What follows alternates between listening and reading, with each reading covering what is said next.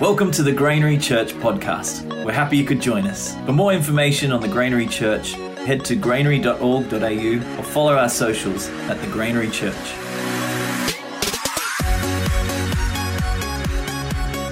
It's always an honour to be able to share, and I genuinely believe that God is doing something good and something new. And you know, of course, the world's been through significant changes, and I think out of that, you see that God is doing something in us as people and in us collectively as a church that is really exciting. And so tonight we've been working through the book of Acts, and the book of Acts is one of my favorite books. It's the second half of the book Luke, written by Luke. So it's Luke, Acts, two together. And it's this continuation of Jesus, sort of the end of his ministry, and then it's sort of what happened, the birth of the church. And we sit here very comfortably because of the work of these people, because of these people who heard the message of Jesus and then did something about it. And we actually sit here, like this is sort of part of our heritage, to be honest. And we get to sit here and then we get to read these words and these stories. And they're ancient, but they speak so much to us. And there's so much in it that is rich and for today. So you join me, let's pray, and then we can get into it. So Heavenly Father, I want to thank you for your word. Thank you that you continue to speak to us through your word. 2,000 years later, Lord, there's so much here that you want for us today. So much that we can learn from, so much that you are speaking to us still prophetically. So much that we need to hear, and Lord, may we have ears to hear and open hearts to be receptive to what you're doing tonight. We thank you, Jesus. Amen. Do you have any enemies? Are they in the room? No. Do you have any enemies? I mean, throughout my life, I've never liked ever having enemies. It's just, it's just not something that some people seem to thrive on. You watch some people in sport and they thrive off having enemies. And if the crowd is against them, they actually play better. Latrell Mitchell, if you watch him play football, and when the crowd is booing him, he actually plays better. It's phenomenal. I don't really like having enemies, but a few years ago, in 2010, Eva, my wife, we were living in Cambridge in the UK, and we were living with some friends, and we had this cool kind of townhouse. It was a group of 4 townhouses, this nice sort of gravel driveway, and we had a neighbour, his name was Christian, and he wasn't. And he proved it to us in multiple ways. And he was, he was a neighbor from hell. And he very quickly became, he just designated us as his enemies, I think just for existing. He wrote complaints to the landlords about birds in trees. He complained that we had too many barbecues too early in the season. And would have a go at us. And then it got really weird to the point where if we pulled up down the driveway, he was taking photos of us through the door. And even at one point, after I was at, worship team, getting my guitar gear out, a friend was dropping me off, and there's this massive flash, and it was like he was getting evidence that I was coming home at 8 p.m. And it just got intense and more intense. And we're like, I don't know what else to do. Do I just stop existing? I don't think that's going to help. And Autumn, this girl we live with, she's American. She's so lovely. She's like, I'm just going to kill him with kindness. I'm glad she didn't stop with kill him, because that would have been a little scary. And she would even send him flowers and do his lovely things. And he just hated us, even more. It was doesn't matter what you do, you're my enemy, and I'm going to hate you for it. And we probably don't tend to have a whole lot of enemies. Sometimes you make an enemy because you did something stupid and you go, yeah, I kind of earned that. Sometimes you'd be on the road and you're just driving along and all of a sudden you realize someone's giving you daggers, and maybe you cut someone off, or maybe you were just driving. You don't know. Sometimes people just don't like us for different reasons. And I want to look at this story here because we look at Peter and John, who had some serious enemies. They had earned themselves some proper enemies, and probably more serious than you or I have ever experienced. And so we're going to look in the book of Acts chapter 4, if you've got your Bible. Otherwise, it's going to be up here. We're going to read a bit of scripture, if that's cool, and then we're going to sort of look at it. So from verse 18, So they called the apostles back in and commanded them never again to speak or teach in the name of Jesus, because they obviously didn't like that. But Peter and John replied, "Do you think God wants us to obey you rather than him? We cannot stop telling about everything we've seen and heard." The council then threatened them further, but they finally let them go because they didn't know how to punish them without starting a riot. For everyone was praising God for this miraculous sign, the healing of a man who'd been lame for more than 40 years. Now, as soon as they were freed, Peter and John returned to the other believers and told them what the leading priests and elders had said. And when they heard the report, all the believers lifted their voices together in prayer to God. And they actually prayed this psalm. They say, after this, they quote a psalm after praying. So they go, "Oh, a sovereign Lord, creator of heaven and earth, the sea and everything in them, you spoke long ago by the Holy Spirit through our ancestor David, your servant, saying." Now, the cool thing, just side note, is people actually remembered Scripture. They learnt it from a young age. And so they could quote the Psalms in their prayers. They'd be praying and then go, "All right, let's just quote this together." So they said, why were the nations so angry? Why did they waste their time with futile plans? The kings of the earth prepared for battle. The rulers gathered together against the Lord and against his Messiah. In fact, this has happened here in this very city. For Herod Antipas, Pontius Pilate, the governor, the Gentiles, and the people of Israel were all united against Jesus, your holy servant, whom you anointed. But everything they did was determined beforehand according to your will. And now, I love this, and now, O Lord, hear their threats. Another version says, consider their threats and give us, your servants, give us together, your servants, boldness, great boldness in preaching your word. Stretch out your hand with healing power. May miraculous signs and wonders be done through the name of your holy servant, Jesus. And after this prayer, the meeting place shook. How good is that? And they were all filled with the Holy Spirit, and they preached the word of God with boldness. I love this idea of hear their threats. It's saying consider the threat. They're praying to God, and instead of saying, God, just, do whatever, they're saying, no, God, can you consider the gravity of this? Consider the gravity of their threat. This is actually what they are throwing against us. This is serious. Have you ever watched a parent in a supermarket have a standoff with a child? And you see the child consider the threat of the parent. Have you ever seen that? And it's like this death stare between them. And the kid just looks at the parent. And have you heard a parent who starts to escalate the threats? And you go, this is just getting worse and worse. And it's like the kid is just considering the threats and going, there's no way. There's no way you're going to do it. It's not going to happen. And then the parent just keeps escalating and it just gets furious until they start just dragging them by the foot out of coals. And it's like this considering, it's like, I consider the threat, but I'm not scared.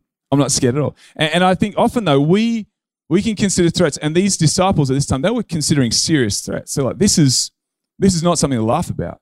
This is life and death. Because the Sadducees actually didn't know how to punish them, but if they could, they would have done away with them pretty quickly. And so I love that it says, consider their threats. Consider it. Like, let's look at the gravity of what is on offer here if we keep going. And they could say, consider their threats and silence them. Consider their threats and shut them down. That's often how we like to pray, isn't it? Consider their threats and remove the obstacle.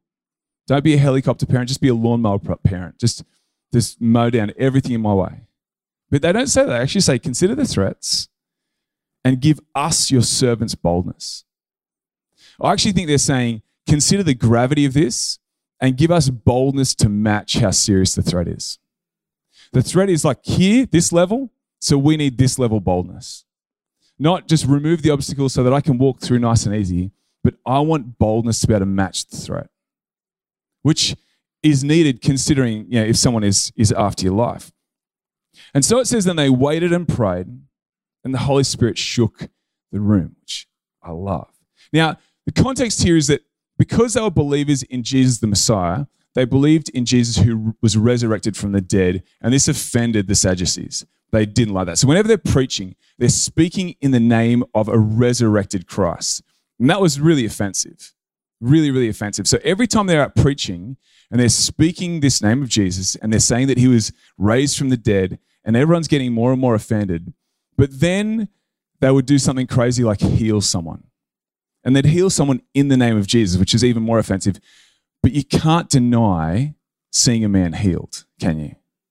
And so the Sadducees were sort of caught. So the context here is like, this is really tense. It's a very intense time. And so it makes me think, though, who really are our enemies? Because if we think context-wise for them, they had these enemies in religious leaders who were really after them.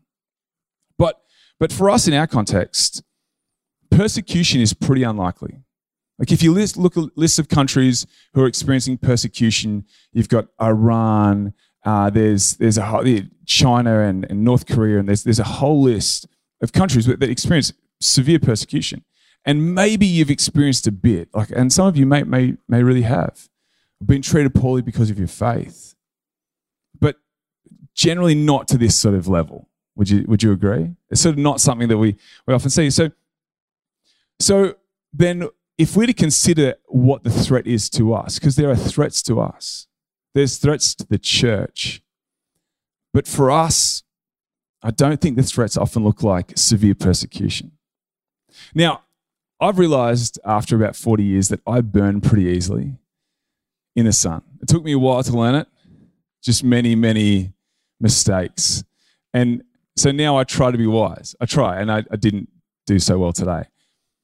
But I realized that on a sunny day, a clear sunny day, I can see my enemy. I'm well aware. And I want to tan, but I know that the sun is intent on burning me. It wants to roast me. And, and I have, like Eva, she's Polish, so she just goes brown, and I'm like Irish or, Scottish or something, and just go white and burn red, basically. But on a sunny day, I can see the sun and I know my enemy. And so I generally dress appropriately. I try and put on a hat and put on sunscreen, and I'm aware of it. But the days I'm most likely to get burned are overcast days because I can't see the enemy. And if it's a cooler overcast day and there's a bit of a breeze, generally I think I'm totally fine. And I go about my day and I go, there's no threat to consider. I'm cool. And I just go about my day. And then all of a sudden I realize I'm really dehydrated. I'm like roasted red and I feel horrible. In fact, one day I remember I was at uni and doing some like laboring work for my uncle, and it was horrible. And I had to dig. He'd just go walk into a place and just like think of all the worst jobs that he'd give me. And one day it's like, dig some trenches over there in that clay. And so I'm there just attempting it on this like 40-something degree day. But it was an overcast day. And I remember after a while, like I just took my shirt off and I'm just there shoveling, no hat, nothing. And have you ever had that sort of sunburn level where you're like, I think this might be it. I'm going to die. And it's like horrific. Not like mum, I think she said in the 60s, they used to put coconut oil on themselves. So we didn't do anything that crazy. But on those days, I can't see my enemy. And so I don't consider it a threat. Generally, I think, it's like it's shaded. The sun has shaded the clouds have shaded my enemy, and I'm all good. And it's generally the opposite. The clouds have just filtered the UV rays directly at my white skin. And I roast. And I feel like when we look at Peter and John here, they could see their enemy really clearly. It was right in front of their face. They're threatening them to their face, saying, we actually want you gone. We don't like you. I feel like for us, we tend to not have enemies like that. And where they have an enemy that is right in their face, we can sometimes look for enemies. And sometimes we think, enemies might be the media, and that can be harmful. And in the 80s, there was a phase of, satanic panic, and everything was Satanism. It's everywhere. And we can be looking for these enemies. But I would say for us at the moment, some of our greatest enemies actually aren't that obvious. They're a bit like the sun on an overcast day. And I think that some of our enemies as the church, as followers of Jesus, intent on following in the way of Jesus, some of our enemies actually look like comfort and distraction and hurry and security, or the illusion of security. And I think for us, when we look, if you are to consider what is threatening your spiritual life, it's probably not an over-the-top aggressive persecutor. It's probably the fact that you feel comfortable and you don't realize what you need. It's the fact that you're distracted, that life is so busy, you're so hurried. Dallas Willard said that the great enemy of the spiritual life is hurry. But you're hurried, we're running from thing to thing. And I get up in the morning, and by the time I get up and get the boys ready and try and shovel down some breakfast, and it's chaos, and I go, God bless my day. I take off, or I just, we can just be oblivious and we charge through the day, and then there's things going on, and we have social lives, and we have families, and we have, uni work, and there's so many things going on. And it's not necessarily bad, but it can distract us from what's actually most important. And it can take our eyes off the thing that we were intent on following. I think if you think security, when we start to be secure, we go, well, I don't need anything else. Especially if you become financially secure, it's very easy just to be comfortable and just forget about what you need. We can be comfortable, and I'm just enjoying, my years of labor, and now I'm just kicking back. And we actually don't have this threat of an enemy coming to kill us, but just to make us blah, nothing, just kind of doesn't go anywhere. Yeah, I follow Jesus kind of, and nothing really happened. And I read about some cool stories. I read about the room shaking. That sounded cool. And I would say that God wants more for us than that. He actually wants a church that isn't just mundane and just settled, but a church that is bold and is full of life. A church that goes, actually, I've considered the threats. I'm aware of what would target my spiritual life, and I actually want to do something about it. I want to be a man or a woman after God's heart who actually follows in the way of Jesus and considers the threats to my own spiritual life and says, actually, I want to do something about that. I don't want that to hold me back from what God would have for me. Because I think some of these things, they might not kill you, but they'll just dampen the fire. They'll just slow you down. They might not silence you directly, but over time you go, I couldn't be bothered. Have you heard, there's this term mission drift, and if you think if Damon and I are running along together, and sorry to use you, and over time, not me because I'm directly on course, but Damon just moves 1 degree to the left, and to begin with, it still looks like we're kind of running together. But if you follow that course after a while, he ends up all the way over here, and of course but it's I think it's the little things. It's not the big threats. It's not the big threats. It's the little things. If you look at any relationship breakdown, generally it's the little things that happen over time, like friendships or romantic relationships or whatever. Often it's little things over time that start to send you in different directions. And so it's so important for us because this line here, it says, "Oh Lord, hear their threats." And I believe God is saying, I want you to be someone who hears the threat. Who's actually aware of what's threatening your spiritual life. Not immune to it, or not sort of just switched off from it, but aware of what it is. There you go, actually, I am aware of what it is that would target my spiritual life. I'm actually aware of what it is. And not to say, God, would you just bulldoze it and move it out of the way, but would you give me the appropriate level of boldness to match this threat? Would you give me the boldness to see what it is that's threatening my spiritual life so I can be bold and do something about it? And that's what God is actually calling each of us to do. Because for each of you, it'll be something different. For me, it's probably something different than, there could be, we could probably even sit in groups and go, yeah, actually, we've got similar areas. But each of us knows there's an area you go, if you pause, you go, I know what it is that would threaten my spiritual life. Or maybe you actually need to pause and consider, do I know what it is that would threaten my spiritual life? If you've watched any Netflix lately, it's really easy just to roll from thing to thing. And even with threats to our spiritual life, sometimes we can say things like we don't have time. Do you know that you can watch a few episodes, it takes a couple of hours. It takes 2.25 hours to read Acts, the book of Acts. And if you get 2.25 hours, that's far too much. Romans will take you an hour. And Galatians will take you 20 minutes. And 2 John will take you 4 minutes. Actually, 2 minutes. Jude will take you 4 minutes. And so sometimes we can look at threats and things and we can just, like, it's almost like we get things out of whack and we sort of see threats that are different and you go, actually, I can spend 2 minutes reading 2 John. Actually, 3 John is also 2 minutes. That's it. You can read a whole book of the Bible, a whole one in 2 minutes. There's others that take a bit longer. But when we consider threats, you go, actually, the threat of opening my Bible and actually reading a part of the Bible, actually, it isn't that hard. I actually just get things a little bit out of character, out of whack. So then they go and they say this: give us, your servants, boldness. Now, I love this because they're saying, give us your servants. Not just give me your servant, but give us. There's a collective we there. It's us as a group sitting together as Christians, not going, just give me because it's all about me, but give us your servants. You'll find that often we like to think that we're the main character in the story. And I was at this gig the other night in Sydney and it was amazing, but I was actually watching everyone with their phones and taking selfies and going, you all think you're the main character in this story.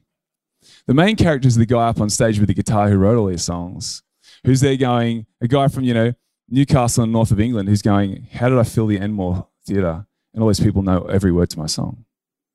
And I was thinking, he's actually the main character. But we're all there going, no, this is my moment. We're so often so self-centered going, this is about me. And here it says, not give me boldness, but give us. Give us together boldness to preach your word. And when they're saying preach, I actually think it's with your life. They're preaching on street corners. For us, I think the best way of communicating the gospel is with your life. Like, show it. And then when people ask, you have an opportunity to tell them. But generally, they'll ask if they've seen it. And Jesus said they'll know us by our love, not by our words. He said they'll know us by our love, not by our opinions, but by our love. And if people see love in you, see the gospel lived out in you, they're more likely to say, why is it that you're a person of peace? Why is it that you are forgiving those people who are horrible to you? And we preach with our lives. And so then we say, God, give us boldness to live for you, to love people, to forgive others, to live in the way of Jesus, regardless of the threat, whatever the threat is. And this concept I've had really on my mind for a while is the idea of the lordship of Jesus. And I believe that here in this example here, you see the church centered around the lordship of Jesus. Now, by this I mean you have Jesus as Lord, and together, everyone is centered together, worshiping him. Now, currently in Iran is probably the fastest growing church in the world. Major Muslim country, but fastest growing church. People coming to Christ like in large numbers. And the key reason is because of the lordship of Christ. They come to this revelation that Christ, Jesus, is not just the healing prophet, because they believe, Muslims believe that Jesus is the healing prophet. And so they're kind of partway, they'll go, yeah, well, I can meet you there. But they see him as a signpost and not as the answer. They're like, you got some parts right, but not the whole thing right. And for Muslim people, when they come to this understanding of Jesus as Lord, actually over everything, as a forgiving, loving, grace-filled Father, that's actually the thing that draws them to him. It's his kindness that leads us to repentance. And so it's just given me this vision of the church. And I've been sitting and praying about this for the last few months, just imagining the church together. You go, everyone together centered around the lordship of Christ. That we're not tribalized by opinions or attitudes or offenses, or like we can be so tribalized, but we go, no, together we're bold, centered around the lordship of Christ. That's actually the lordship of Christ that centers and unites us. And that actually takes me not making it all about me. Not thinking that the whole story is me as the lead character, but actually going, no, Jesus is the main character. Now, I'm actually part of his story. And I want to be part of that because it's a good story. But it actually takes me humbling my opinions and my preferences and my offenses to other people and going, no, I am going to be part of the body of Christ, centered under the lordship of Christ. And when we do that, I believe there's a collective boldness. There's a collective boldness. You go, actually, no, and God He gives us that boldness. You're not running your own race on your own. You're actually running together with your family here. We often sit kind of separately, and sometimes I go, why can't we all just sit together? We're a big family. We are. But we're actually bolder when we're together. There's this, I believe that God gives us, where there is unity, He commands a blessing. Where there is disunity, I believe the blessing goes running out the door. And it's us actually going, no, I surrender myself and my opinions and my offenses and all that, and I surrender to the lordship of Christ. And so they say, give us boldness, unite us in heart and mind. And we're centered around Jesus. We've considered the threats. We've become aware. But then as we are aware of our threats, I believe God also wants us to be aware of His presence, which I believe is actually one of the greatest enemies to our spiritual life, the lack of awareness of His presence. When we get distracted or when we get too secure or we're too comfortable, we actually become less aware of His presence in our life. And so we go about our day just doing life, not considering that God is at work in the people around you, that God is at work in your work or in your family. God's at work when you're at the shops. He's always working in you and around you and in the people around you too. And asking God to make us more aware of Him. And so I believe that there's something beautiful about sitting and waiting. And I heard this recently, that often we sit and we wait for revelation. And I remember hearing someone years ago say, I don't start my day until I get a revelation from God. I was like, well, what if you don't get a revelation from God? I'm like, well, no, I just sit and wait. I was thinking, some days I wouldn't get started because I don't get a brand new revelation every day. Like when revelation comes, it's beautiful. It's empowering. But I don't believe that sitting and waiting for God is about revelation. Sitting and waiting for God is about consent. That I consent to the work of the Spirit in my life. I'm consenting to His work. I'm sitting and saying, God, I consent to you working in me. I can't do this for anyone else, but I consent to you, Holy Spirit, working in me today, making me bold, making me more like you. It's like, Holy Spirit, I actually give you my consent that you would work in my life. And I believe that as we do that, as each of us say, I consent to Jesus working in my life, that He gives us boldness because we become more aware of His presence in our lives. And so what I want to do is give you a minute, just to, like an actual minute, just to sit in silence and just sit before God, not asking for revelation, but saying, Jesus, I want to be bold. I consent to your Spirit's work in my life today. In Joshua 1:9, God says to Joshua, be strong and courageous, for the Lord your God is with you wherever you go. God is with you. His Spirit is here with you. His presence is here with us. And we can be distracted and unaware of Him. So will you just take a minute with me? And together, as a church, we're just going to sit. I'm just going to wait here just for a minute. And you might just like to pray that. If your mind wanders, that's okay. You're no less spiritual. Just gently bring your mind back and just go, just focused on you, God. So let's just have a moment.